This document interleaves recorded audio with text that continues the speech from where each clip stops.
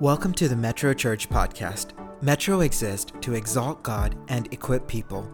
Here at Metro, we long to become a community that celebrates the presence of God, communicates the Word of God, demonstrates the love of God, and educates the people of God. Everything we do revolves around this core mission and vision. We are so glad you are here today to listen to this week's podcast. It is our prayer that this message encourages you and equips you to be like Christ in all aspects of your life. Enjoy today's message. Hallelujah. Hallelujah. Let's give thanks to God. Lifting our hands and say, Lord, thank you. Thank you, Jesus, for the gift of life. Thank you, Lord, for giving me life. Hallelujah. Thank you, Lord, for the Zoom technology. Thank you, Lord, for my brothers and sisters. Thank you, my family. Thank you, Jesus, for all the blessings you have given us, oh God. Hallelujah. Thank you, Jesus. Why I'm saying let's speak thankfully is because last 1 week we realized that how grateful we should be for the smallest blessings that we have in our life.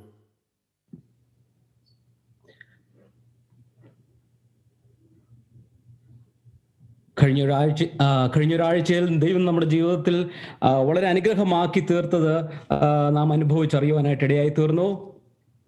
And for every small thing which we took for granted, God enabled us to learn that don't take it for granted, but be thankful for all the blessings that you have. ദൈവം നമുക്ക് നൽകിയിട്ടുള്ള ചെറിയ നന്മകൾ പോലും അതിൻ്റെ വില പലപ്പോഴും നമ്മൾ മനസ്സിലാക്കാതെ പോയി. എന്നാൽ കഴിഞ്ഞ ആഴ്ച ദൈവം നമ്മളെ പഠിപ്പിച്ചത് ഒരു കാര്യം ഇപ്രകാരമാണ്: ദൈവം നമുക്ക് നൽകിയ നന്മകളിൽ നാം നന്ദിയുള്ളവരായി തീരണം. Electricity, we take it for granted oftentimes, isn't it? പലപ്പോഴും ഇലക്ട്രിസിറ്റി, കറണ്ട് നമ്മൾ വലിയ തുച്ഛമായ ഒരു കാര്യമായിട്ടാണ് നാം കണ്ടിട്ടുള്ളത്. But last week, the Lord taught us a beautiful lesson, what it means to be in darkness for days. എന്നാൽ കഴിഞ്ഞ ആഴ്ചയിൽ ദൈവം നമ്മെ ഇപ്രകാരം പഠിപ്പിക്കാനിടയായി തീർന്നു. ചില ദിവസങ്ങൾ ഇരുട്ടിൽ ആയിരുന്നാൽ എപ്രകാരമായിരിക്കും നമ്മുടെ ജീവിതത്തിന്റെ അവസ്ഥ എന്നുള്ളത്. And also to endure the nail biting cold that we endured last week. കഴിഞ്ഞ ആഴ്ചയിൽ വളരെ കാഠിന്യമേറിയ ശൈത്യം, തണുപ്പ് നാം അനുഭവിക്കാനായിട്ടിടയായി തീർന്നു. But we thank God that this morning we can praise Him and thank Him for all His blessings in our life. Amen. ഈ പ്രഭാതത്തിൽ നമുക്ക് ഒരുമിച്ച് ദൈവം നമുക്ക് നൽകിയ എല്ലാ നന്മകൾക്കും അവന് നന്ദി കരേറ്റുവാനുള്ള അവസരമായത്. As Pastor Linson mentioned, we were thinking that last week would be our only Zoom meeting, but here we are on a Zoom meeting again. Pastor Linson പറഞ്ഞതുപോലെ കഴിഞ്ഞ ആഴ്ച മാത്രമായിരിക്കും നാം സൂം മീറ്റിംഗിൽ ആയിരിക്കുന്നത് എന്ന് നാം വിചാരിച്ചു. But we are so thankful to God for this technology.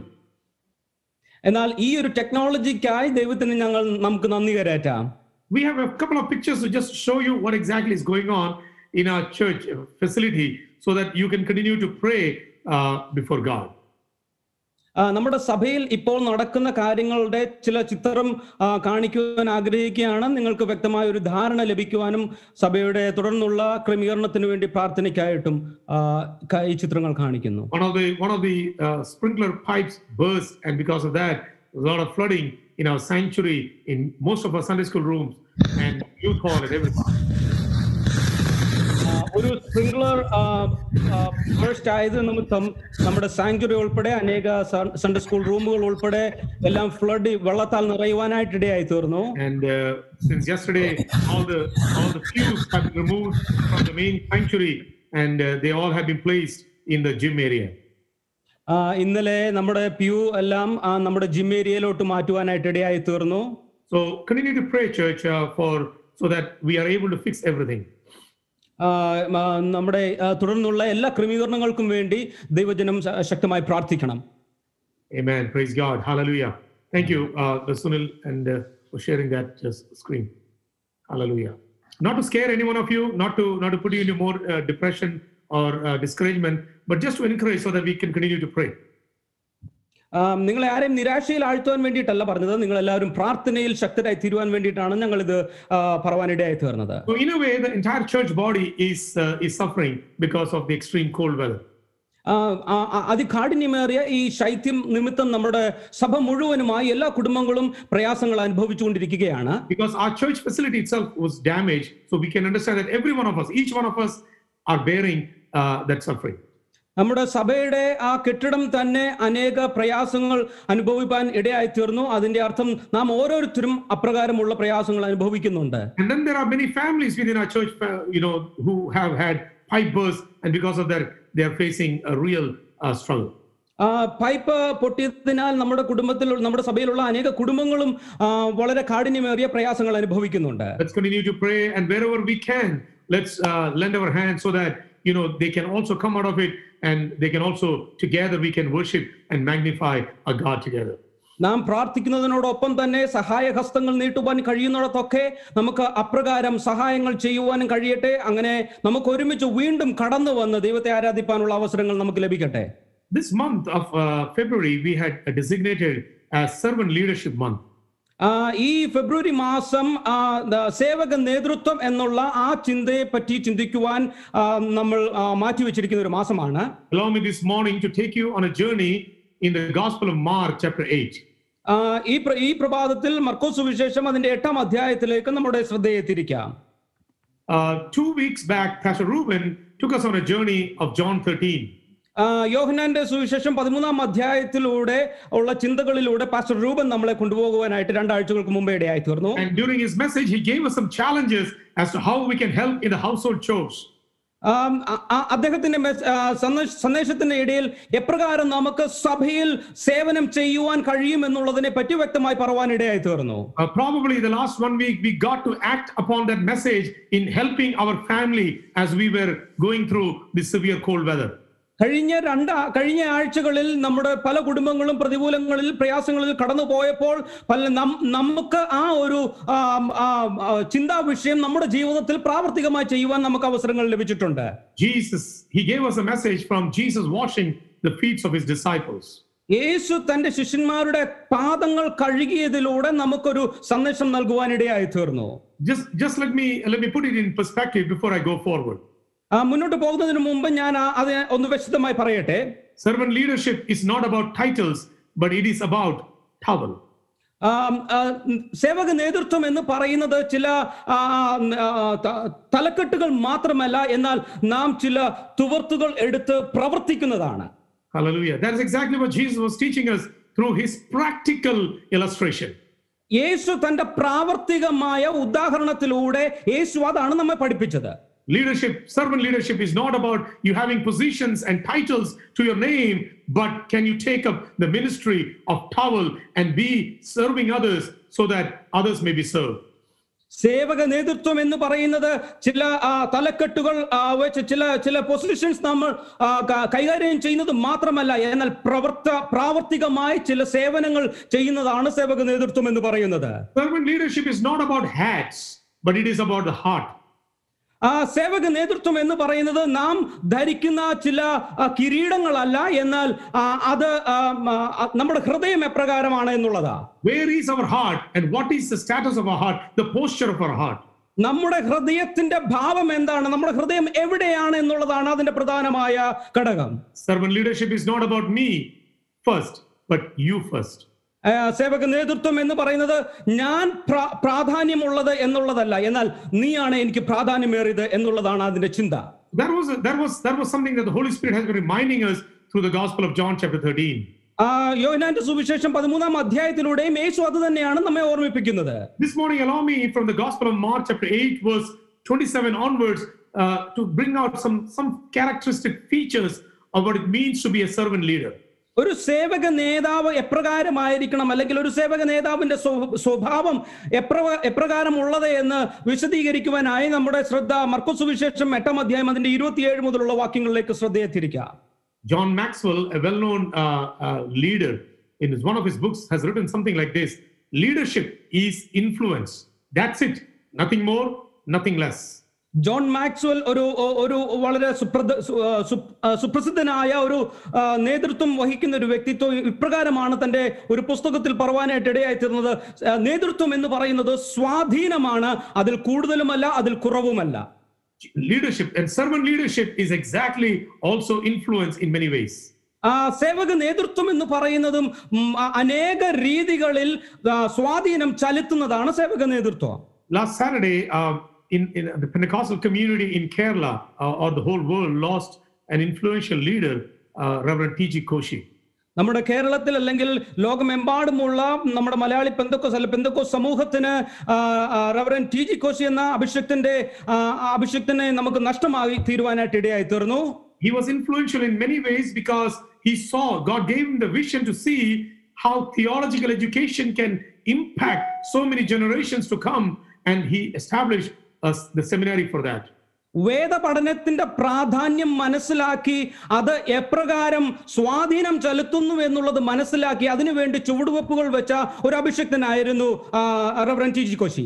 From starting 1970 Faith Chapel and Bible Institute to today 2021 Faith Theological Seminary bears witness to a servant heart of a man of God who was willing to go the second mile so that many others could learn and many others could be equipped for the ministry that God has given to them. 1970 ആരംഭിച്ച ആ ചെറിയ സംരംഭം ഇന്ന് 2021 faith theological സെമിനാരി എന്നുള്ള ആ നിലയിലേക്ക് ഉയർന്നു വന്നപ്പോൾ ഒരു സേവക നേതാവിന്റെ ഉള്ളിൽ ദൈവം നൽകിയ ആ കാഴ്ചപ്പാടിന്റെ പൂർത്തീകരണം അല്ലെങ്കിൽ അതിന്റെ പ്രവൃത്തിയാണ് നാം കണ്ടുകൊണ്ടിരിക്കുന്നത്. While I was a student there, he has impacted my life in many ways, not because what he said, but because what I saw him do. ഞാൻ അവിടെ ഒരു വിദ്യാർത്ഥിയായിരുന്ന കാലഘട്ടത്തിൽ അദ്ദേഹത്തിന്റെ ജീവിതം എന്റെ ജീവിതത്തിൽ ഒരുപാട് സ്വാധീനം ചെലുത്തുവാൻ ഇടയായി തീർന്നു. അദ്ദേഹത്തിന്റെ വാക്കുകൾ മാത്രമല്ല, അദ്ദേഹത്തിന്റെ പ്രവൃത്തികളാണ് എന്നെ പലപ്പോഴും സ്വാധീനിച്ചിട്ടുള്ളത്. One incident that comes to my mind when I was a student is this. ഞാൻ അവിടെ വിദ്യാർത്ഥിയായിരുന്നപ്പോൾ എന്നെ സ്വാധീനിച്ച ഒരു സംഭവം ഇപ്രകാരമാണ്. For every day we had to chop woods for cooking purposes. ഭക്ഷണം പാകം ചെയ്യുന്നതിന് വേണ്ടി വിറക് വെട്ടേണ്ട ആവശ്യം എല്ലാ ദിവസവും ഉണ്ടായിരുന്നു. There will be designated group of students who will chop the woods and they will lay it out in the ground so that it can become more drier as the sun hits it, and then next day we will take it and we will continue to do that process every single day. ഓരോ ദിവസവും വിറക് വെട്ടുവാനും അത് വെയിലത്ത് ഉണക്കുവാനും ഇടാനായി ചില വിദ്യാർത്ഥികളെ നിയമിച്ചാക്കിയിട്ടുണ്ടായിരുന്നു. അത് നമ്മുടെ ഭക്ഷണം പാകം ചെയ്യുന്നതിന് വേണ്ടിയിട്ടുള്ള ക്രമീകരണത്തിനായിട്ട്. One day I was sitting from my classroom and I'm seeing that all this firewood has been laid out in the open and suddenly rain starts falling. ഒരു ദിവസം ഞാൻ ക്ലാസ് റൂമിൽ ആയിരിക്കുന്ന സമയത്ത് ഇപ്രകാരം വിറകുകളെല്ലാം വെയിലത്ത് നിരത്തിയിട്ടിരിക്കുന്ന ആ സമയത്ത് പെട്ടെന്ന് തന്നെ മഴ പെയ്യുന്ന ആ ഒരു സമയം ഉണ്ടാകുവാനായിട്ടിടയായി. There are about 300 students at that time and all of them are in different classrooms. ഏകദേശം 300-ലധികം വിദ്യാർത്ഥികൾ ഉണ്ടായിരുന്നു എങ്കിലും എല്ലാവരും പല ക്ലാസ് റൂമുകളിലായിരുന്നു. My class, which I was the closest classroom to this open field. ഈ തുറസായ ആ ഒരു സ്ഥലത്തിന് ഏറ്റവും അടുത്തുള്ള ക്ലാസ് റൂമിലായിരുന്നു ഞാനായിരുന്നത്. All Pastor T.J. Koshi at that point would have to do is send somebody to say, hey, come out and please remove this firewood so that it is not wet in the rain. Pastor T G. കോശിക്ക് ഇത്ര മാത്രമേ അന്ന് ചെയ്യേണ്ടിയിരുന്നുള്ളൂ. ആരെയെങ്കിലും ഒന്ന് വിട്ട് എല്ലാവരെയും വിളിച്ച് ഈ വിറകുകൾ എടുത്ത് മാറ്റുവാൻ ഒന്ന് ആജ്ഞാപിക്കേണ്ട അല്ലെങ്കിൽ പറയേണ്ട ആവശ്യം മാത്രമേ അദ്ദേഹത്തിനുണ്ടായിരുന്നുള്ളൂ. But as I'm watching, I'm looking at this man. He is going and he is putting up as much as he can, taking the firewood and putting it in a shade so that it is not wet in the rain. എന്നാൽ ഞാൻ ശ്രദ്ധിച്ചപ്പോൾ കാണുവാൻ ഇടയായി തീർന്നത് അദ്ദേഹം തനിയെ പോയി തനിക്ക് ആവോളം കഴിയുന്നത്ര വിറകുകൾ പെറുക്കിയെടുത്ത് മാറ്റിയിടുന്നതാണ് ഞാൻ കാണുവാൻ ഇടയായി തീർന്നത്. He doesn't eat food from the mess, the students' mess. വിദ്യാർത്ഥികളുടെ മെസ്സിൽ നിന്ന് അദ്ദേഹം ഭക്ഷണം കഴിക്കാറില്ല. So he doesn't actually need to take this firewood and put it. He can always command or give a message to someone and students will come and do it. അതുകൊണ്ട് അദ്ദേഹത്തിന് ഈ വിറകുകൾ പെറുക്കിയിടേണ്ടുന്ന ആവശ്യകത ഒട്ടുമേ ഇല്ലായിരുന്നു. അദ്ദേഹം തന്റെ വിദ്യാർത്ഥികൾക്ക് ആജ്ഞാപനം കൊടുക്കേണ്ട അല്ലെങ്കിൽ അദ്ദേഹത്തിന്റെ വിദ്യാർത്ഥികളോടൊന്ന് പറയേണ്ട ആവശ്യം മാത്രമേ ഉണ്ടായിരുന്നുള്ളൂ. I have seen that not just once, many times I saw that and I began to think that is what it means to not just be a leader but to be a servant leader whose heart is still willing to serve no matter what position you are in. ഏത് സ്ഥാനത്തായിരിക്കുന്നു എന്നുള്ളതിനേക്കാളും ഉപരിയായി ആ സ്ഥാനത്തെക്കാളും ഉപരിയായി എന്ത് പ്രവൃത്തിയാണ് നാം ചെയ്യുന്നത് എന്നുള്ളതാണ് അദ്ദേഹത്തിന്റെ ജീവിതത്തിലൂടെ നമുക്ക് പഠിക്കുവാൻ ഇടയായിത്തീരുന്നത്. Oftentimes I had seen him come and go to the remotest areas of the seminary buildings and switching off light bulbs which we students had put it on and we forgot to switch off. പലപ്പോഴും ഞങ്ങൾ വിദ്യാർത്ഥികൾ on ആക്കി വെക്കുന്ന പ്രകാശത്തിന്റെ സ്വിച്ചുകൾ അദ്ദേഹം തന്നെ പലപ്പോഴും പോയി ഓഫ് ആക്കുന്നത് ഞാൻ ശ്രദ്ധിച്ചിട്ടുണ്ട്. The last week we were telling our children what it means to conserve energy, because we take it for granted that this is forever with us. We can use it and misuse it as we want. കഴിഞ്ഞ ആഴ്ചയിൽ ഞങ്ങളുടെ കുഞ്ഞുങ്ങളോട് ഇപ്രകാരം പറയുകയായിരുന്നു, ഈ current ഉള്ളതിന്റെ വില നമുക്ക് പലപ്പോഴും മനസ്സിലാക്കത്തില്ല. നമുക്ക് എപ്പോഴും അത് ലഭ്യമായതുകൊണ്ട് നമുക്കത് ഇഷ്ടമുള്ളതുപോലെ ഉപയോഗിക്കാം എന്നുള്ളൊരു ചിന്ത നമുക്ക് പലപ്പോഴും ഉണ്ട്. The last 1 week taught us that what it means to conserve even energy that has been given to us. എന്നാൽ കഴിഞ്ഞ ആഴ്ച നമ്മെ ഇപ്രകാരം നമ്മുടെ അനുഭവങ്ങൾ പഠിപ്പിക്കാൻ ഇടയായി തീർന്നു. നമ്മൾക്ക് ലഭിക്കുന്ന ഈ ഊർജം എപ്രകാരം ഉപയോഗിക്കണം, എപ്രകാരം അത് സൂക്ഷിക്കണം എന്നുള്ളതിനെ പറ്റി പഠിപ്പാൻ നമുക്ക് ഇടയായി തീർന്നു. Gospel of Mark chapter 8 is a beautiful chapter. മർക്കോസ് സുവിശേഷം 8-ാം അധ്യായം മനോഹരമായ ഒരു വേദഭാഗമാണ്. Almost the middle of the ministry of Jesus on the face of this earth. ഈ ലോകത്തിൽ യേശുവിന്റെ ശുശ്രൂഷയുടെ ഏകദേശം മധ്യഭാഗമാണ് നാം അവിടെ കാണുന്നത്. And from chapter 8 verse 27 onwards, Jesus is now moving towards Jerusalem, which will see the climax or the culmination of his ministry. 8-ാം അധ്യായം 27 മുതലുള്ള വാക്യങ്ങൾ നാം ശ്രദ്ധിക്കുമ്പോൾ കാണുന്നത് യേശു യെരുശലേമിലേക്ക് പോകുന്ന ഒരു ഭാഗമാണ്. അവിടെ യേശുവിന്റെ ശുശ്രൂഷയുടെ പ്രധാന ഭാഗത്തിലേക്ക് കടക്കുന്ന ഒരു ഭാഗമാണ് നമ്മൾ അവിടെ കാണുന്നത്. So what we see from chapter 8 onwards is nothing else but Jesus preparing his disciples for what lays ahead for him in the course of his journey. 8-ാം അധ്യായത്തിൽ നാം കാണുന്നത് യേശു തന്റെ ശിഷ്യന്മാരെ തുടർന്നുള്ള ശുശ്രൂഷകൾക്ക് വേണ്ടി എപ്രകാരം തയ്യാറാകണം എന്നുള്ളതിന് വേണ്ടി തന്റെ ശിഷ്യന്മാരെ തയ്യാറാക്കുന്ന ഒരു ഭാഗമാണ് നാം അവിടെ കാണുന്നത്.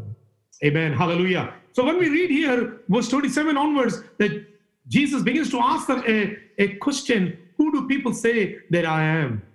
ഇവിടെ 27-ാം അധ്യായം വാക്യം മുതൽ നാം കാണുന്നത് യേശു ജനങ്ങൾ എന്നെ പറ്റി ആരെന്ന് പറയുന്നു എന്നുള്ള ആ ചോദ്യം ചോദിക്കുന്നതിലൂടെയാണ് ഈ വേദഭാഗം അവിടെ ആരംഭിക്കുന്നത്. Chapter 8 verse 31 to chapter 10 verse 45. In this 2 chapters you begin to see again and again Jesus is highlighting the inevitability of the cross for him. ക്രൂശിന്റെ പ്രാധാന്യത, തന്റെ ജീവിതത്തിൽ ക്രൂശിന്റെ പ്രാധാന്യതയെ പറ്റി 8-ാം അധ്യായം 31 മുതൽ 10-ാം അധ്യായം 45 വരെയുള്ള വാക്യങ്ങളിൽ യേശു പല വട്ടമായി അത് പ്രതിപാദിക്കുന്നുണ്ട്. And chapter 10 verse 45 is a beautiful passage that we often know. Jesus said the Son of Man came not to be served but to serve and to give his life as a ransom for many. 10-ാം അധ്യായം അതിന് 45-ൽ യേശു ഇപ്രകാരം പറയുന്നുണ്ട്, മനുഷ്യപുത്രൻ ശുശ്രൂഷ ചെയ്യുവാനല്ല ശുശ്രൂഷിക്കുവാനും അനേകർക്ക് വേണ്ടി തന്റെ ജീവനെ മറുവിലയായി കൊടുക്കുവാനും അത്രേ വന്നത്. So every time he speaks about the cross, the disciples are not able to understand why he's speaking about the cross. യേശു എപ്പോഴെല്ലാം ക്രൂശിനെ പറ്റി പറയുമ്പോഴും തന്റെ ശിഷ്യന്മാർക്ക് എന്തുകൊണ്ട് യേശു ഇപ്രകാരം ക്രൂശിനെ പറ്റി പറയുന്നു എന്നുള്ളത് മനസ്സിലാക്കുവാൻ അവർക്ക് സാധിച്ചില്ല. What is Jesus trying to teach his disciples? യേശു തന്റെ ശിഷ്യന്മാരെ എന്താണ് പഠിപ്പിക്കുവാനായിട്ട് ശ്രമിക്കുന്നത്? He wants to teach them that leadership or discipleship is not a stepping up of the ladder to success, but it is only through the pathway of suffering, cross bearing, and ultimately death that you are not only becoming my disciples but you're also becoming servant leaders. യേശു ഈ ക്രൂശിന്റെ അനുഭവങ്ങൾ പങ്കുവെച്ചുകൊണ്ട് പഠിപ്പിക്കുവാൻ ആഗ്രഹിക്കുന്നത് മറ്റൊന്നുമല്ല, നേതൃത്വം അല്ലെങ്കിൽ സേവക നേതൃത്വം എന്ന് പറയുന്നത് വിജയത്തിന്റെ ചവിട്ടുപടികൾ കയറുക മാത്രമല്ല, എന്നാൽ കഷ്ടതയുടെ നടുവിലൂടെ കടന്നുപോയി അതിനെ ജയിച്ചു വരുന്നതുമാണ് സേവക നേതൃത്വം എന്ന് ഉള്ളതും അവിടെ പഠിപ്പിക്കുകയാണ്. Oftentimes we tend to think about leadership in a totally different perspective. പല പ്രാവശ്യവും നാം ചിന്തിക്കുന്നത് നേതൃത്വം എന്നുള്ളതിനെ പറ്റി നാം വളരെ വ്യത്യസ്തമായി ചിന്തിക്കാറുണ്ട്. You move on from position to position and you begin to dominate and you begin to have more and more power. പല സ്ഥാനക്കയറ്റങ്ങൾ ലഭിച്ച് അധികാരങ്ങൾ കൈകാര്യം ചെയ്യുന്നതാണ് നേതൃത്വം എന്ന് നാം പലപ്പോഴും ചിന്തിക്കാറുണ്ട്. But Jesus unravels to his disciples, no, it is only through suffering, it is only through cross bearing, it is only through ultimate death that his Son of Man would be exalted and glorified. എന്നാൽ യേശു തന്റെ ജീവിതത്തിലൂടെ വ്യക്തമാക്കുന്നത് ഇപ്രകാരമാണ്, കഷ്ടതകളിലൂടെ മാത്രം അല്ലെങ്കിൽ ക്രൂശ് വഹിക്കുന്നതിലൂടെ മാത്രമാണ് ഈ പിതാവിന്റെ ഇഷ്ടം പൂർത്തീകരിച്ച് ആ ഒരു സേവക നേതൃത്വത്തെ തനിക്ക് പൂർത്തീകരിക്കുവാൻ കഴിയുകയുള്ളൂ എന്ന് തന്റെ ജീവിതത്തിലൂടെ വെളിപ്പെടുത്തുകയാണ്. Let's come to verse 31, chapter 8 verse 31. 8-ാം അധ്യായം 31-ാം വാക്യത്തിലേക്ക് നമ്മുടെ ശ്രദ്ധയെ തിരിക്കാം. And he began to teach them that the Son of Man must suffer many things and be rejected by the elders and the chief priests and the scribes and be killed, and after 3 days rise again. And he said this plainly, and Peter took him aside and began to rebuke him. but turning and seeing his disciples, he rebuked Peter and said, "Get behind me, Satan, for you are not setting your mind on the things of God, but on the things of man." മനുഷ്യപുത്രൻ പലതും സഹിക്കുകയും മൂപ്പന്മാരും മഹാപുരോഹിതന്മാരും ശാസ്ത്രിമാരും അവനെ തള്ളിക്കളഞ്ഞു കൊല്ലുകയും 3-ാം നാൾ കഴിഞ്ഞിട്ട് അവൻ ഉയർത്തെഴുന്നേൽക്കുകയും വേണമെന്ന് അവരെ ഉപദേശിച്ചു തുടങ്ങി. അവൻ ഈ വാക്ക് തുറന്നു പറഞ്ഞു. അപ്പോൾ പത്രോസ് അവനെ വേറിട്ട് കൊണ്ടുപോയി ശാസിച്ചു തുടങ്ങി. അവനോ തിരിഞ്ഞു നോക്കി ശിഷ്യന്മാരെ കണ്ടിട്ട് പത്രോസിനെ ശാസിച്ചു, "സാത്താനെ, എന്നെ വിട്ടുപോ, നീ ദൈവത്തിൻ്റെതല്ല മനുഷ്യരുടേതത്രേ കരുതുന്നത്" എന്ന് പറഞ്ഞു. The first thing that I want to share this morning with you is what does a servant leader has? ഒരു സേവക നേതാവ് എന്താണ് ഉള്ളതെന്നാണ് ഞാൻ ആദ്യമായി പറയുവാൻ ആഗ്രഹിക്കുന്നത്. A servant leader has a different mindset. ഒരു സേവക നേതാവിന് വേണ്ടിയിരിക്കുന്നത് ഒരു വ്യത്യസ്തമായ മനോഭാവമാണ് വേണ്ടിയിരിക്കുന്നത്. This is what exactly we find here. Jesus saying, setting your mind on the things of God, not on the things of man. ദൈവത്തിന്റെ ഉള്ളതിൽ ആണ് നമ്മുടെ ഹൃദയത്തെ ഏകാഗ്രമാക്കേണ്ടത്, മനുഷ്യനുള്ളതിലല്ല നമ്മുടെ ഹൃദയത്തെ ഏകാഗ്രമാക്കേണ്ടത്. So when Jesus, in this Caesarea Philippi experience, when Jesus asked them, "Who do people say that I am?" we find two kinds of responses here. ഇവിടെ യേശു ഞാൻ ആരാണ് എന്ന് മനുഷ്യർ പറയുന്നത് എന്നുള്ളതിന് ആ ചോദ്യത്തിന് രണ്ട് രീതിയിലുള്ള മറുപടിയാണ് നമുക്ക് ഇവിടെ ലഭിക്കുന്നത്. The disciples said, some say that you are John the Baptist, some say that you are one of the great prophets who has come from old, some others say that you are Elijah. ചിലർ പറയുന്നു നീ യോഹന്നാൻ സ്നാപകനാണ്, നീ ഏലിയാവാണെന്ന് മറ്റു ചിലർ പറയുന്നു. And then Peter responded by saying that you are Christ, the anointed one. എന്നാൽ പത്രോസ് പ്രകാരം പറയുകയാണ്, നീയാണ് ക്രിസ്തു. The anointed one in Christ in Greek, the Messiah in Hebrew, both mean the anointed one. ഹീബ്രുവിലും ഗ്രീക്കിലും ആ വാക്കിന്റെ അർത്ഥം എന്ന് പറയുന്നത് അഭിഷിക്തനാണ് എന്നുള്ളതാണ് അതിന്റെ അർത്ഥം.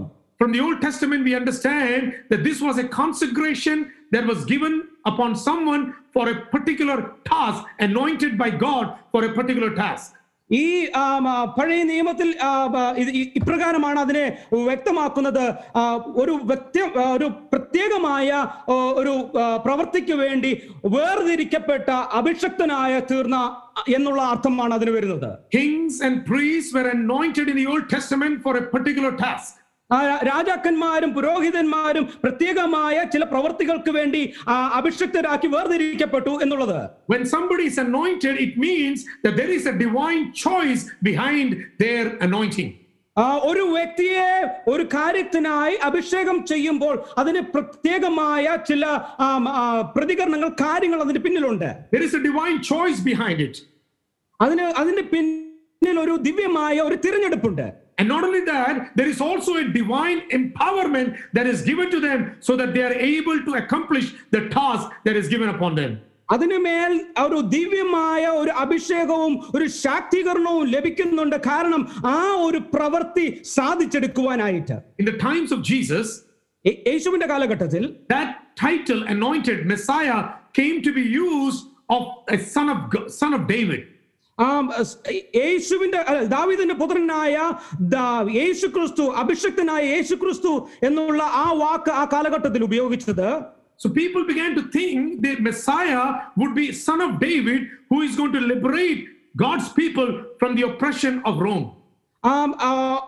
റോമിലുള്ള ആ കഠിന അനുഭവങ്ങളിൽ നിന്ന് സ്വാതന്ത്ര്യം ലഭിക്കുവാനായി ദാവീദിന്റെ പുത്രനായ മശിഹ വരുമെന്നുള്ള ഒരു വിശ്വാസം ഉണ്ടായിരുന്നു. You know that old Bartimaeus also addressed Jesus in the same way. Jesus, son of David, have mercy on me.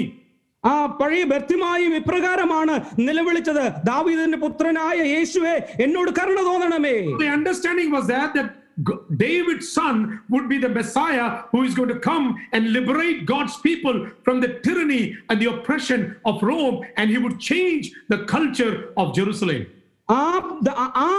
ഒരു അനുഭവം ഒരു വ്യക്തത നൽകുന്നത് ഇപ്രകാരമാണ്. ദാവീദിന്റെ പുത്രനായ സന്തതിയായ യേശു അല്ലെങ്കിൽ മശിഹ റോമിലുള്ള ആ കഷ്ടതകളിൽ നിന്നും ഒരു സ്വാതന്ത്ര്യം നൽകുന്നതിന് വേണ്ടി വരുന്നു എന്നുള്ള ആ ഒരു ചിന്തയാണ് അവിടെ വരുന്നത്. But Jesus gave them a total different picture. എന്നാൽ യേശു വളരെ വ്യത്യസ്തമായ ഒരു ചിത്രമാണ് അവിടെ നൽകുന്നത്. In verse 31 he said that the Son of Man must suffer many things. എന്നാൽ 31-ാം വാക്യത്തിൽ ഇപ്രകാരമാണ് പറയുന്നത്, മനുഷ്യപുത്രൻ അനേക കഷ്ടങ്ങൾ അനുഭവിക്കേണ്ടതുണ്ട്. This is a title that oftentimes the Jews thought that a son of man, in Daniel chapter 7 verse 13 and 14, when you read, it was a man, a person who will be exalted and to whom dominion, power and authority will be given. ദാനിയേൽ പ്രവാചകന്റെ പുസ്തകത്തിൽ നാം കാണുന്നത്, 7-ാം അധ്യായത്തിൽ കാണുന്നത്, അഭിഷിക്തനായ ആ വ്യക്തിയുടെ മേൽ മഹത്വവും അധികാരവും ദൈവം നൽകി എന്നുള്ളത് നമുക്ക് അവിടെ കാണുവാൻ സാധിക്കുന്നുണ്ട്. If you turn to Daniel chapter 7 verse 13 and 14, you begin to see that this man, this son of man, who is going to come to the Ancient of Days, and he will be presented before him, and to him was given dominion, glory, and a kingdom that all peoples, nations, and languages should serve him. His dominion is an everlasting dominion which shall not pass away, and his kingdom one that shall not be destroyed. ദാനിയേലിന്റെ പ്രവാചക പുസ്തകം അതിന്റെ 7-ാം അധ്യായം 13-14 വാക്യങ്ങളിലേക്ക് വരുമ്പോൾ നമുക്ക് ഇവിടെ ഇപ്രകാരം കാണുവാൻ സാധിക്കുന്നുണ്ട്. സകല വംശങ്ങളും ജാതികളും ഭാഷക്കാരും അവനെ സേവിക്കേണ്ടതിന് അവന് ആധിപത്യവും മഹത്വവും രാജ്യത്വവും ലഭിച്ചു. അവന്റെ ആധിപത്യം നീങ്ങിപ്പോകാത്ത ആധിപത്യവും അവന്റെ രാജ്യത്വം നശിച്ചു പോകാത്തതും ആകുന്നു. So son of God, son of David had a messianic connotation as a military commander. ദാവീദിന്റെ പുത്രൻ എന്നുള്ളതിന് ഒരു അധികാരത്തിന്റെ ഒരു പ്രതീകമാണ് അവിടെ കാണിക്കുന്നത്. Son of man also had a connotation of power and authority.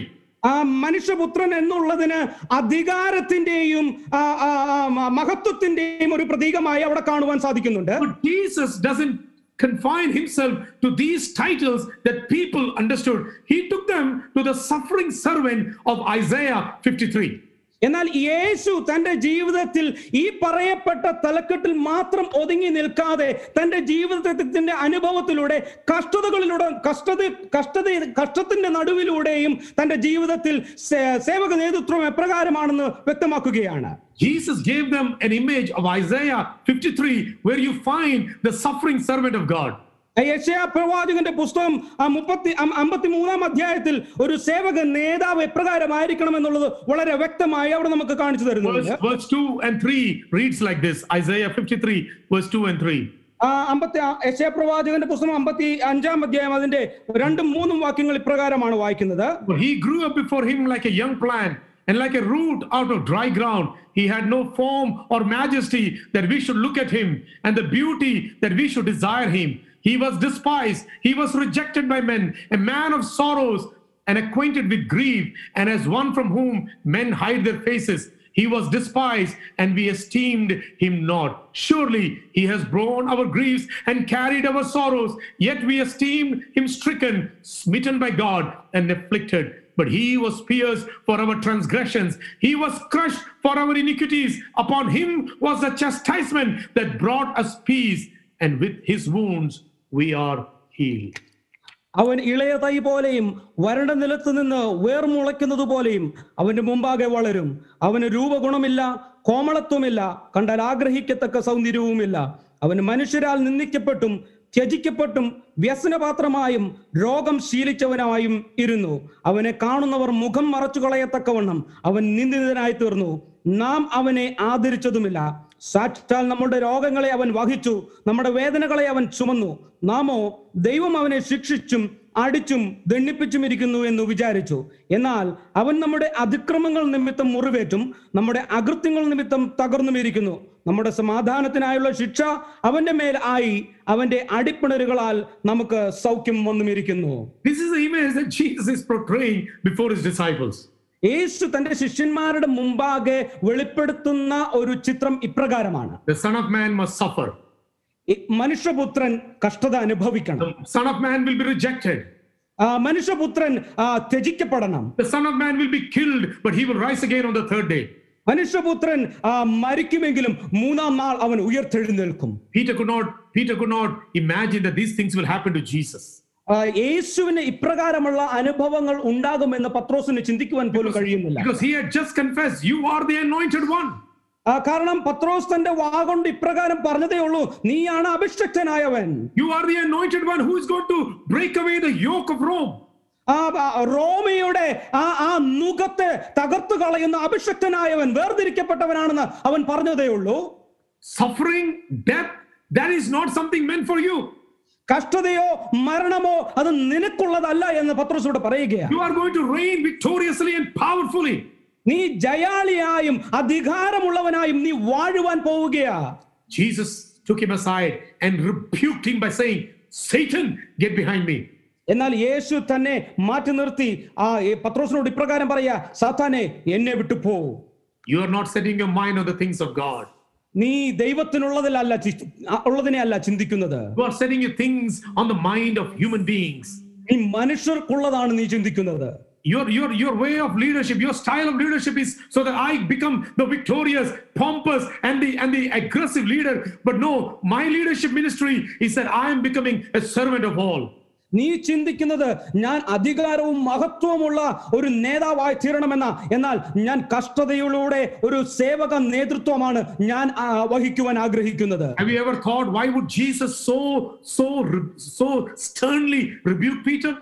എന്തുകൊണ്ടാണ് യേശു വളരെ ശക്തമായി പത്രോസിനെ ശാസിച്ചതെന്ന് നിങ്ങൾ ചിന്തിച്ചിട്ടുണ്ടോ?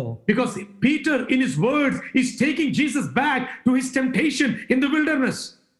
യേശു പത്രോസ് തന്റെ വാക്കുകളിൽ യേശുവിനുണ്ടായ ആ ടെംപ്റ്റേഷനിലേക്ക് മടക്കി കൊണ്ടുപോകുന്നതായി നമുക്ക് കാണാൻ സാധിക്കുന്നുണ്ട്. Because there Satan is saying, if you just worship me once, I will give you everything, the authority, the power, the glory of this world, I will bring before you, if only you bow before me and worship me.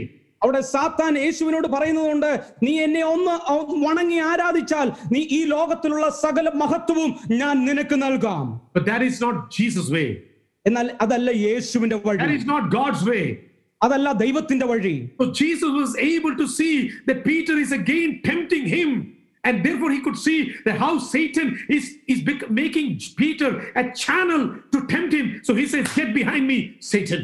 ഇവിടെ യേശു വീണ്ടും തന്റെ ജീവിതത്തിൽ കാണുന്നത് പത്രോസിലൂടെ പിശാച് പരീക്ഷണത്തെ വീണ്ടും തന്റെ ജീവിതത്തിൽ കൊണ്ടുവരുന്നത് കണ്ടിട്ടാണ് യേശു പത്രോസിനെ ശാസിപ്പാൻ ഇടയായി തീർന്നത്. A servant leader has a different mindset. ഒരു സേവക നേതാവിന് ഒരു വ്യത്യസ്തമായ മനോഭാവമാണുള്ളത്. He sees things from God's perspective. അവൻ ദൈവത്തിന്റെ ആ വീക്ഷണത്തിൽ നിന്നുകൊണ്ടാണ് കാര്യങ്ങളെ നോക്കി കാണുന്നത്. And that's exactly what a servant leadership is all about. It's a shift of mindset. അതാണ് ഒരു സേവക നേതൃത്വം എന്ന് പറയുന്നത്. ഒരു മനോഭാവം, ഒരു വ്യത്യസ്തമായ ഒരു മനോഭാവമുള്ളത്. You heard 2 weeks back Pastor Ruben saying, quoting President Kennedy by saying, don't ask what the nation can do for you, ask what you can do for the nation. That is a shifting mindset. 2 ആഴ്ചകൾക്ക് മുമ്പ് pastor Reuben president കെന്നഡിയെ പ്രതിപാദിച്ച പ്രകാരം പറവാനായിട്ട് ഇടയായി തീർന്നു. രാജ്യത്തിന് നിനക്ക് വേണ്ടി എന്തെങ്കിലും ചെയ്യുമോ എന്നുള്ളതല്ല നാം ചോദിക്കേണ്ടത്, എനിക്ക് രാജ്യത്തിന് വേണ്ടി എന്ത് ചെയ്യുവാൻ കഴിയും. അതാണ് ഒരു സേവക നേതൃത്വത്തിന് വേണ്ടുന്ന വ്യത്യസ്തമായ ഒരു മനോഭാവം. A different mindset for a servant leader means he is willing to ask, what can I do? എന്താണ് എനിക്ക് ചെയ്യാൻ കഴിയുന്നത് എന്നുള്ള ഒരു മനോഭാവമാണ് ഒരു സേവക നേതാവിന് ആവശ്യമായുള്ളത്. You know, I was really encouraged the last few days by so many people texting us and asking, knowing that we have gone through some damages in church, Pastor, how can we come forward and what can we do for the church? I was really encouraged to see that's the heart of a servant heart. എനിക്ക് ഒരുപാട് സന്തോഷം കഴിഞ്ഞ ആഴ്ചയിൽ ഉണ്ടാകുവാൻ ഇടയായി തീർന്നു. നമ്മുടെ സഭയിൽ ഉണ്ടായ ആ കേടുപാടുകൾ നികത്തുവാനായി അനേകർ എന്നോട് ഫോണിൽ വിളിച്ചും മെസ്സേജ് അയച്ചും ചോദിപ്പാൻ ഇടയായി തീർന്നു. പാസ്റ്റർ, എനിക്ക് എന്ത് ചെയ്യുവാൻ കഴിയും? അതാണ് ഒരു സേവക നേതാവിന്റെ മനോഭാവം എന്ന് പറയുന്നത്. Not according to how the world will see, but according to what God will see. ലോകം എപ്രകാരം നമ്മെ കാണുന്നു എന്നുള്ളതല്ല, ദൈവം നമ്മെ എപ്രകാരം കാണുന്നു എന്നുള്ളതാ. The second thing that you find in that passage of a servant leader is this. ഒരു സേവക നേതാവ് എന്നുള്ള ആ സ്വഭാവത്തിന്റെ രണ്ടാമതായി കാണുന്ന ഘടകം ഇപ്രകാരമാണ്. Verse 34 and 35 when you read. 34 35 വാക്യങ്ങൾ നാം വായിക്കുമ്പോൾ, Jesus calls a crowd to him with his disciples and he said to them, if anyone would come after me, let him deny himself and take up his cross and follow me. For whoever would save his life will lose it. But whoever loses his life for my sake and for the gospel will save it. പിന്നെ അവൻ പുരുഷാരത്തെയും തന്റെ ശിഷ്യന്മാരെയും അരികെ വിളിച്ച് അവരോട് പറഞ്ഞത്, ഒരുവൻ എന്നെ അനുഗമിക്കുവാൻ ഇച്ഛിച്ചാൽ അവൻ തന്നെത്താൻ ത്യജിച്ച് തന്റെ ക്രൂശ് എടുത്തുകൊണ്ട് എന്നെ അനുഗമിക്കട്ടെ. ആരെങ്കിലും തന്റെ ജീവനെ രക്ഷിക്കുവാൻ ഇച്ഛിച്ചാൽ അതിനെ കളയും. ആരെങ്കിലും എന്റെയും സുവിശേഷത്തിന്റെയും നിമിത്തം തന്റെ ജീവനെ കളഞ്ഞാൽ അതിനെ രക്ഷിക്കും. So first of all, we said that servant leadership, the heart of a servant leadership is a different mindset. But here we find it's a distinct lifestyle.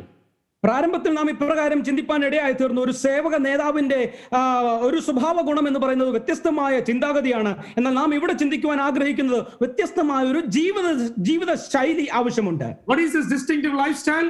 It is taking up the cross in self-denial. എന്താണ് ഈ വ്യത്യസ്തമായ ജീവിത ശൈലി? തന്നെ താൻ ത്യജിച്ച് ക്രൂശിനെ എടുക്കുന്നതാണ്. Jesus is not using cross bearing to describe some kind of our human experience of carrying some burden throughout our life.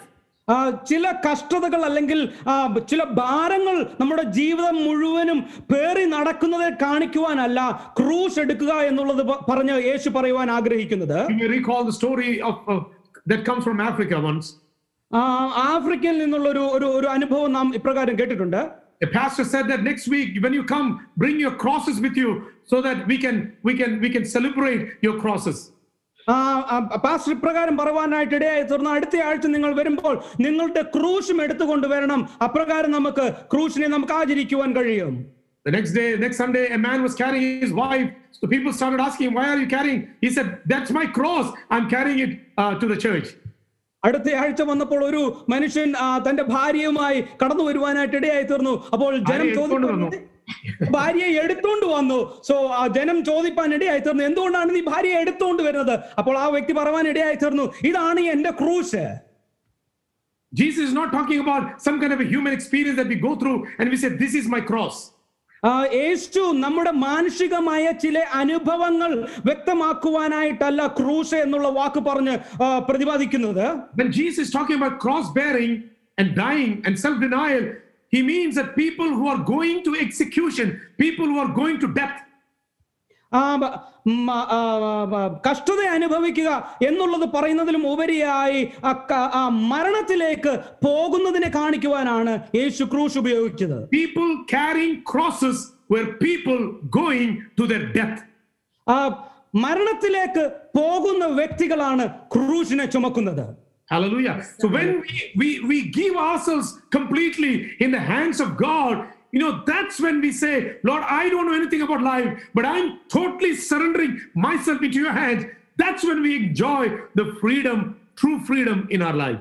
നമ്മുടെ ജീവിതത്തെ പൂർണ്ണമായി ദൈവകരങ്ങളിലേക്ക് ഏൽപ്പിച്ച്, കർത്താവേ എന്റെ ജീവിതത്തിൽ ഇനി എന്താണ് സംഭവിക്കുന്നത് എന്ന് എനിക്കറിയുകയില്ല എന്ന് പറഞ്ഞ് പൂർണ്ണമായി ദൈവകരങ്ങളിലേക്ക് സമർപ്പിക്കുന്നിടത്താണ് ജീവിതത്തിന്റെ സ്വാതന്ത്ര്യം നാം അനുഭവിക്കുന്നത്.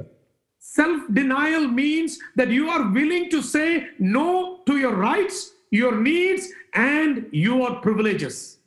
സ്വയം ത്യജിക്കുക എന്ന് പറയുന്നതിന്റെ അർത്ഥം ഇപ്രകാരമാണ്: നമ്മളുടെ ന്യായമായ അവകാശങ്ങളോടും നമുക്ക് നേടിയെടുക്കുവാൻ കഴിയുന്നതിനോടും വേണ്ട എന്ന് പറയുന്നതാണ് ത്യാഗം എന്ന് പറയുന്നത്. Hallelujah. And if we live life like that, നാം അപ്രകാരം ജീവിച്ചാൽ, that shows that we are living for the gospel.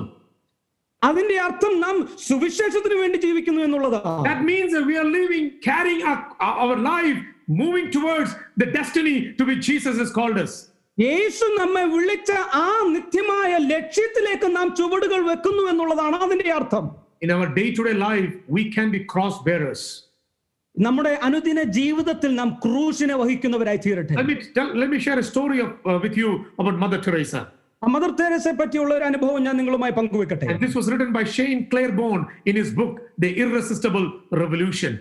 Irresistible revolution എന്നുള്ള തന്റെ പുസ്തകത്തിലാണ് ഈ ഒരു അനുഭവം ഷെയ്ൻ വ്യക്തമാക്കിയിട്ടുള്ളത്. Oftentimes people would ask Shane, tell us, describe to us, how did Mother Teresa look? Mother Teresa എപ്രകാരമാണ് തന്റെ ജീവിതം നയിച്ചത് എന്നുള്ളത് ഞങ്ങൾക്ക് വ്യക്തമാക്കി തരൂ എന്നുള്ളത് അദ്ദേഹത്തോട് പലപ്പോഴും ചോദിച്ചിട്ടുണ്ട്. So sometimes, he would say, people thought that when you see Mother Teresa, you would see some kind of a halo over her head. Her face would be like lit up with the glory of God. Is that kind of a woman was Mother Teresa? പലപ്പോഴും അദ്ദേഹത്തോട് ചോദിച്ചിട്ടുണ്ട്, mother തെരേസയെ കാണുമ്പോൾ തന്റെ ശിരസ്സിന് ചുറ്റുമായ ഒരു hello, ഒരു പ്രകാശത്തിന്റെ വലയം കാണുന്നുണ്ടോ, ഒരു വലിയ മഹത്വമുള്ളവളായി തന്നെ കാണാറുണ്ടോ എന്ന് ചോദിച്ചിട്ടുണ്ട്. Jane said, no, she was shocked, she was wrinkled, but she was precious. But one thing that I will never forget was that her feet were deformed. Shane എന്നാൽ ഇപ്രകാരം പറഞ്ഞിട്ടുണ്ട്, അവൾ പൊക്കം കുറഞ്ഞ ത്വക്കുകളൊക്കെ ചുളുങ്ങിയ ഒരു വ്യക്തിയാണ്. എന്നാൽ ഒരു പ്രത്യേകത ഞാൻ കണ്ടിട്ടുള്ളത്, ആ വ്യക്തിയുടെ മദർ തെരേസയുടെ പാദങ്ങൾ ഒക്കെ വളരെ ഡിഫോംഡ് ആയിട്ടുള്ളൊരു പാദങ്ങളായി ഞാൻ കണ്ടിട്ടുണ്ട്.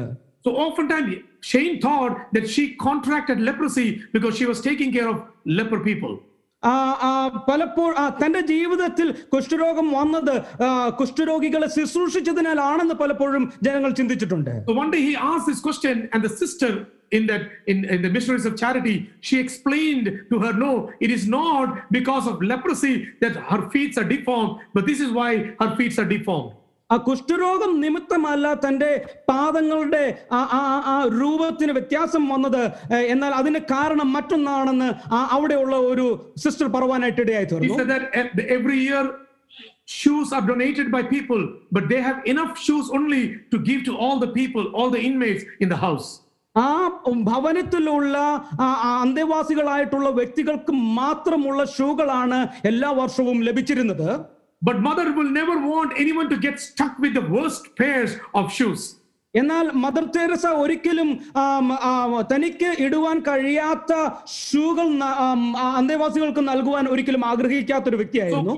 So she will dig through the shoes and she will find the worst shoe, and she will wear that worst shoe so that worst shoe will never go to any of the people in the missions of charity.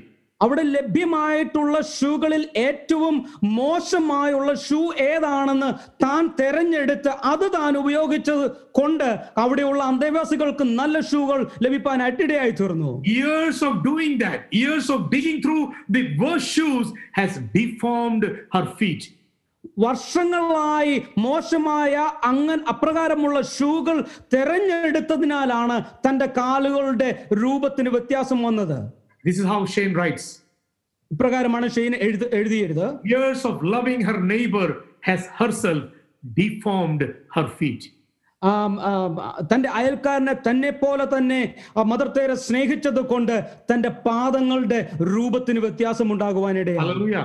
That is the paradox of life. When you are living a life of self-denial, you are taking up your cross and you are following Jesus, life then becomes an extraordinary and wonderful gift. തന്നെത്താൻ ത്യജിച്ച് ക്രിസ്തുവിന്റെ ക്രൂശ് എടുത്ത് ക്രിസ്തുവിനെ അനുഗമിക്കുന്ന ആ ഒരു അനുഭവം നമ്മുടെ ജീവിതത്തിൽ ഉണ്ടാകുമ്പോഴാണ് ജീവിതത്തിൽ മനോഹരമായ ചില അനുഭവങ്ങൾ നമുക്ക് ലഭിക്കാനിടയായി തീരുന്നത്. The world teaches us a different kind of leadership. ലോകം നമ്മെ പഠിപ്പിക്കുന്നത് വ്യത്യസ്തമായ ഒരു നേതൃത്വമാണ് നമ്മെ പഠിപ്പിക്കുന്നത്. The world thinks that the way to life is not to deny anything to yourself. ലോകം നമ്മെ പഠിപ്പിക്കുന്നത് ഈ ലോകത്തിൽ ജീവിക്കണമെങ്കിൽ നമുക്കുള്ളതിനെ ഒന്നും ത്യജിക്കാതെ നാം മുറുകെ പിടിക്കണമെന്നാ. Hallelujah. But Jesus teaches the entirely opposite truth to them. എന്നാൽ യേശു അതിന് വ്യത്യസ്തമായ ഒരു വാസ്തവമാണ് യേശു നമ്മെ അവിടെ പഠിപ്പിക്കുന്നത്. You want to find life? നിങ്ങൾക്ക് ജീവൻ നിങ്ങൾക്ക് നേടണമോ? Then deny yourself. എന്നാൽ നിന്നെ തന്നെ ത്യജിക്കുക. Take up your cross. നിന്റെ ക്രൂശിനെ നീ എടുക്കുക. And follow me. നീ എന്നെ അനുഗമിക്കുക. This week we were able to see some missionary stories, and one of the stories that stuck again, and to hear that again, was a story of Jim Elliot and his friends who were speared to death in Ecuador. പല മിഷണറിമാരുടെ അനുഭവ കഥകൾ കഴിഞ്ഞ ആഴ്ചയിൽ കേൾക്കുവാൻ ഇടയായി തീർന്നു. അതിൽ പ്രധാനമായി ഞങ്ങളെ സ്വാധീനിച്ച ഒരു അനുഭവം ഇതാണ്. ജിം എലിയട്ടിന്റെ കൂടെ ഉണ്ടായിരുന്ന ഒരു മിഷണറിയെ കുന്തത്താൽ മരണത്തിലേക്ക് നയിക്കപ്പെട്ടത് നമുക്ക് വായിക്കുവാനായിട്ട് ഇടയായി തീർന്നു. Jim Elliot wrote down in his book, "He is no fool who gives what he cannot keep to gain what he cannot lose." തനിക്ക് കീപ്പ് ചെയ്യുവാൻ കഴിയാത്തതിനെ സൂക്ഷിക്കാത്ത ഒരു വിഡ്ഢിയായ ഒരു വ്യക്തിയായിരുന്നില്ല എന്ന് ജിം എലിയട്ട് പറയുവാനായിട്ട് ഇടയായി തീർന്നു. If I cannot keep my life that I cannot keep forever, if I'm willing to give it away, rather I would say that I have gained my life. I can walk in true freedom because I know that my life is hidden in Christ.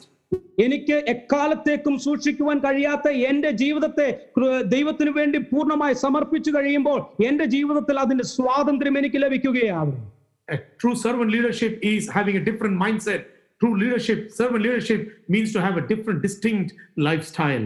ഒരു യഥാർത്ഥ സേവക നേതൃത്വം എന്ന് പറയുന്നത് വ്യത്യസ്തമായ മനോഭാവം ഉണ്ടായിരിക്കണം. ഒരു യഥാർത്ഥ സേവക നേതൃത്വം എന്ന് പറയുന്നത് ഒരു വ്യത്യസ്തമായ ജീവിത ശൈലി ഉണ്ടായിരിക്കണം. Verse 37 and 38 reminds us this. 37-38 വാക്യങ്ങൾ നമ്മെ ഇപ്രകാരം ഓർപ്പിക്കുന്നു. What can a man give in return for his soul? For whoever is ashamed of me and my words in this adulterous generation, of him shall the Son of Man also be ashamed when he comes in the glory of his Father with the holy angels. അല്ല, തന്റെ ജീവന് വേണ്ടി മനുഷ്യൻ എന്തൊരു മറുവില കൊടുക്കും? വ്യഭിചാരവും പാപവുമുള്ള ഈ തലമുറയിൽ ആരെങ്കിലും എന്നെയും എന്റെ വചനങ്ങളെയും കുറിച്ച് നാണിച്ചാൽ അവനെ കുറിച്ച് മനുഷ്യപുത്രനും തന്റെ പിതാവിന്റെ തേജസ്സിൽ വിശുദ്ധ ദൂതന്മാരുമായി വരുമ്പോൾ നാണിക്കും. The word ashamed is a very beautiful word there. ലജ്ജ എന്ന ആ വാക്ക് മനോഹരമായി ഇവിടെ പ്രതിപാദിച്ചിരിക്കുകയാണ്. To die to die in execution, known as crucifixion by the Romans itself was a shameful thing. ക്രൂശിൽ മരണം വരിക്കുക എന്നുള്ളത് റോമയിൽ ഏറ്റവും ലജ്ജാകരമായ ഒരു അനുഭവമായിരുന്നു. But just to bear your cross and be crucified itself was not the epitome of shame right there. തന്റെ ക്രൂശിനെ വഹിച്ച് തന്നെത്താനെ ത്യജിച്ച് തന്റെ ക്രൂശിനെ വഹിച്ച് ക്രൂശിൽ മരിക്കുക എന്നുള്ളത് ഒരു ലജ്ജയുടെ മാത്രം അനുഭവമായിരുന്നില്ല. But the victims would often be shamed in the Roman praetorium, in the guard room. Victims എല്ലാം റോമയിലുള്ള ആ ഒരു മുറിയിൽ തങ്ങളുടെ ജീവിതത്തെ ഏൽപ്പിച്ചു കൊടുക്കുകയാണ് അവിടെ. The final shame is when they are crucified on the cross. But even before that shame, right before when the sentence is passed, the soldiers will take them and then they will entertain themselves by taunting the people. They are being scourged. They spit upon them. They will urinate on them, and they will devise humiliating games to demean them. They are going through literally shame after shame after shame in their life. റോമയിൽ മരണത്തിന് ക്രൂശിലൂടെയുള്ള മരണത്തിനായുള്ള ആ ഒരു sentence വന്നതിന് ശേഷം അവിടെയുള്ള പടയാളികൾ അതിനുവേണ്ടി വിധിക്കപ്പെട്ടവരെ വളരെ ക്രൂരമായ അനുഭവത്തിലൂടെ മുഖത്ത് തുപ്പുകയും വളരെ ക്രൂരമായ അനുഭവങ്ങളിലൂടെ കടത്തിവിടുവാനായിട്ട് ഇടയായി തീരാറുണ്ട്. They will strip them and they will condemn the naked person. അവരുടെ വസ്ത്രങ്ങൾ ഉരിഞ്ഞ് അവരെ ലജ്ജാകരമായ അവസ്ഥയിൽ അവരെ നിർത്താറുണ്ട്. They will hang around their neck signs which will tell them what crimes they have done. അവർ ചെയ്തിട്ടുള്ള കുറ്റങ്ങളെ അവരുടെ കഴുത്തിൽ എഴുതി തൂക്കാറുണ്ട്. And then they would lead them to the place of crucifixion. അപ്രകാരം അവരെ ക്രൂശീകരിക്കുവാനുള്ള ആ ഇടത്തിലേക്ക് അവരെ നയിക്കുന്നത്. Jesus saying, യേശു പ്രകാരം പറയുകയാ, you are ashamed of me. നീ എന്നെ കുറിച്ച് നാണിച്ചാൽ, if you are ashamed of me in this adulterous generation, ഈ വ്യഭിചാരം നിറഞ്ഞ പാപം നിറഞ്ഞ ഈ തലമുറയിൽ എന്നെ പറ്റി നീ നാണിച്ചാൽ, there is another shame that is going to come upon you. മറ്റൊരു ലജ്ജാകരമായ അനുഭവം നിന്റെ മേൽ വരാൻ പോവുകയാ. You will be shamed before my Father. എന്റെ പിതാവിന്റെ മുമ്പാകെ നീ നാണിക്കപ്പെടും. Church, servant leadership is having the heart and the courage to be daring witnesses of Jesus Christ. സഭയെ സേവക നേതൃത്വം എന്ന് പറയുന്നത് ഒരു ധൈര്യമേറിയ ഒരു സാക്ഷിയായി തീരാനുള്ളൊരു ധൈര്യമാണ് ആവശ്യമുള്ളത്. Not being ashamed to be called a Christian. ക്രിസ്ത്യാനി എന്ന് അറിയപ്പെടുവാൻ അല്ലെങ്കിൽ അതിൽ നാണിക്കുവാനല്ല. Not to be ashamed to be called a Christ follower, the one who was shamed publicly, humiliated publicly, and he was crucified publicly. All matters of shame. പരസ്യമായി ആ ലജ്ജാകരമായ അവസ്ഥയിലൂടെ നയിക്കപ്പെട്ട ആ യേശുവിനെ അനുഗമിക്കുന്നു എന്നുള്ളൊരു ലജ്ജാകരമായ ഒരു അനുഭവമല്ല നമുക്കുള്ളത്. Can I tell you, church? സഭയോട് ഞാൻ ഒരു വാക്യം പറയട്ടെ. 21st century where we live in the social media saturated world that we live, cross-bearing Jesus is totally an uncool kind of a leader. ഈ 21ാം നൂറ്റാണ്ടിൽ സാമൂഹ്യ മാധ്യമങ്ങളാൽ നിറയപ്പെട്ട ഈ ഒരു കാലഘട്ടത്തിൽ യേശുവിനെ അനുഗമിക്കുക എന്നുള്ളത്, യേശുവിന്റെ ക്രൂശ് എടുക്കുക എന്നുള്ളത് ഒരു വ്യത്യസ്തമായ രീതിയിലാണ് പ്രതിപാദിക്കപ്പെടാറുള്ളത്. If we are ashamed here in this world concerning Jesus Christ, യേശു ക്രിസ്തുവിനെ പറ്റി നാം ഈ ലോകത്തിൽ ലജ്ജയുള്ളവരാണോ എങ്കിൽ, if we are ashamed of our discipleship to Jesus Christ, യേശുവിന്റെ ശിഷ്യത്വത്തിൽ നമുക്ക് ലജ്ജയുള്ളവരാണെങ്കിൽ, we will also bear the shame of divine rejection at the final judgment. ആ അവസാനമായ ന്യായവിധിയിലും നാം ഒരു വലിയ ലജ്ജാകരമായ അവസ്ഥയുടെ മുമ്പിൽ നാം നിൽക്കേണ്ടതായി വരും. Few weeks back, Anita was asking Johan, take it up as a challenge in the month of February. Post something on your social media. Take a passage from the scripture or maybe a psalm or a proverb and read it and post something. It's been 2 weeks or almost 3 weeks. We haven't seen any result of it. ചില ആഴ്ചകൾക്ക് മുമ്പ് ജോഹാനോട് പ്രിയ Anitha anti പറവാനായിട്ട് ഇടയായി തീർന്നു. നിന്റെ social മീഡിയയിൽ ചില വാക്യങ്ങൾ അല്ലെങ്കിൽ ചില വേദഭാഗങ്ങൾ റിസൈറ്റ് ചെയ്തിടുകയോ അല്ലെങ്കിൽ പറഞ്ഞിടുകയോ ചില വാക്യങ്ങൾ ഇടുകയോ ചെയ്യുവാൻ പറഞ്ഞിട്ട് ഇതുവരെ അതിന്റെ ഒരു പ്രതികരണം കാണുവാനായിട്ട് ഇടയായി തീർന്നിട്ടില്ല. Our generation is in social media, but how many would take up the courage to post something to say that I am a child of God, I follow Jesus Christ who took his cross 2000 years ago, and I am willing to undergo the same shame that he bore on the cross for me. നമ്മുടെ ഈ തലമുറയിൽ എത്ര പേർക്ക് ധൈര്യമുണ്ട് 2000 വർഷങ്ങൾക്ക് മുൻപ് ക്രൂശിൽ മരിച്ച യേശുവിനെ ഞാൻ പിൻഗമിക്കുകയാ, അവന്റെ വാക്കുകളെയാണ് ഞാൻ അനുസരിക്കുന്നത് എന്ന് നമ്മുടെ സാമൂഹിക മാധ്യമങ്ങളിൽ പറയുവാൻ നമ്മുടെ തലമുറയിൽ എത്ര പേർക്ക് ധൈര്യമുണ്ട്? Servant leadership is also about having the courage to be a witness of Jesus Christ. സേവക നേതൃത്വം എന്ന് പറയുന്നത് യേശു ക്രിസ്തുവിന്റെ സാക്ഷിയായി തീരുവാനുള്ള ധൈര്യമുള്ളതും കൂടെയാണ് സേവക നേതൃത്വം. Brothers and sisters, it is good to sometimes post political, messages or give it forth, what is your opinion, whether you're Democrat or Republican or no matter what kind of understanding you have. But in the same social media, could we also say that I am a child of God? Hallelujah.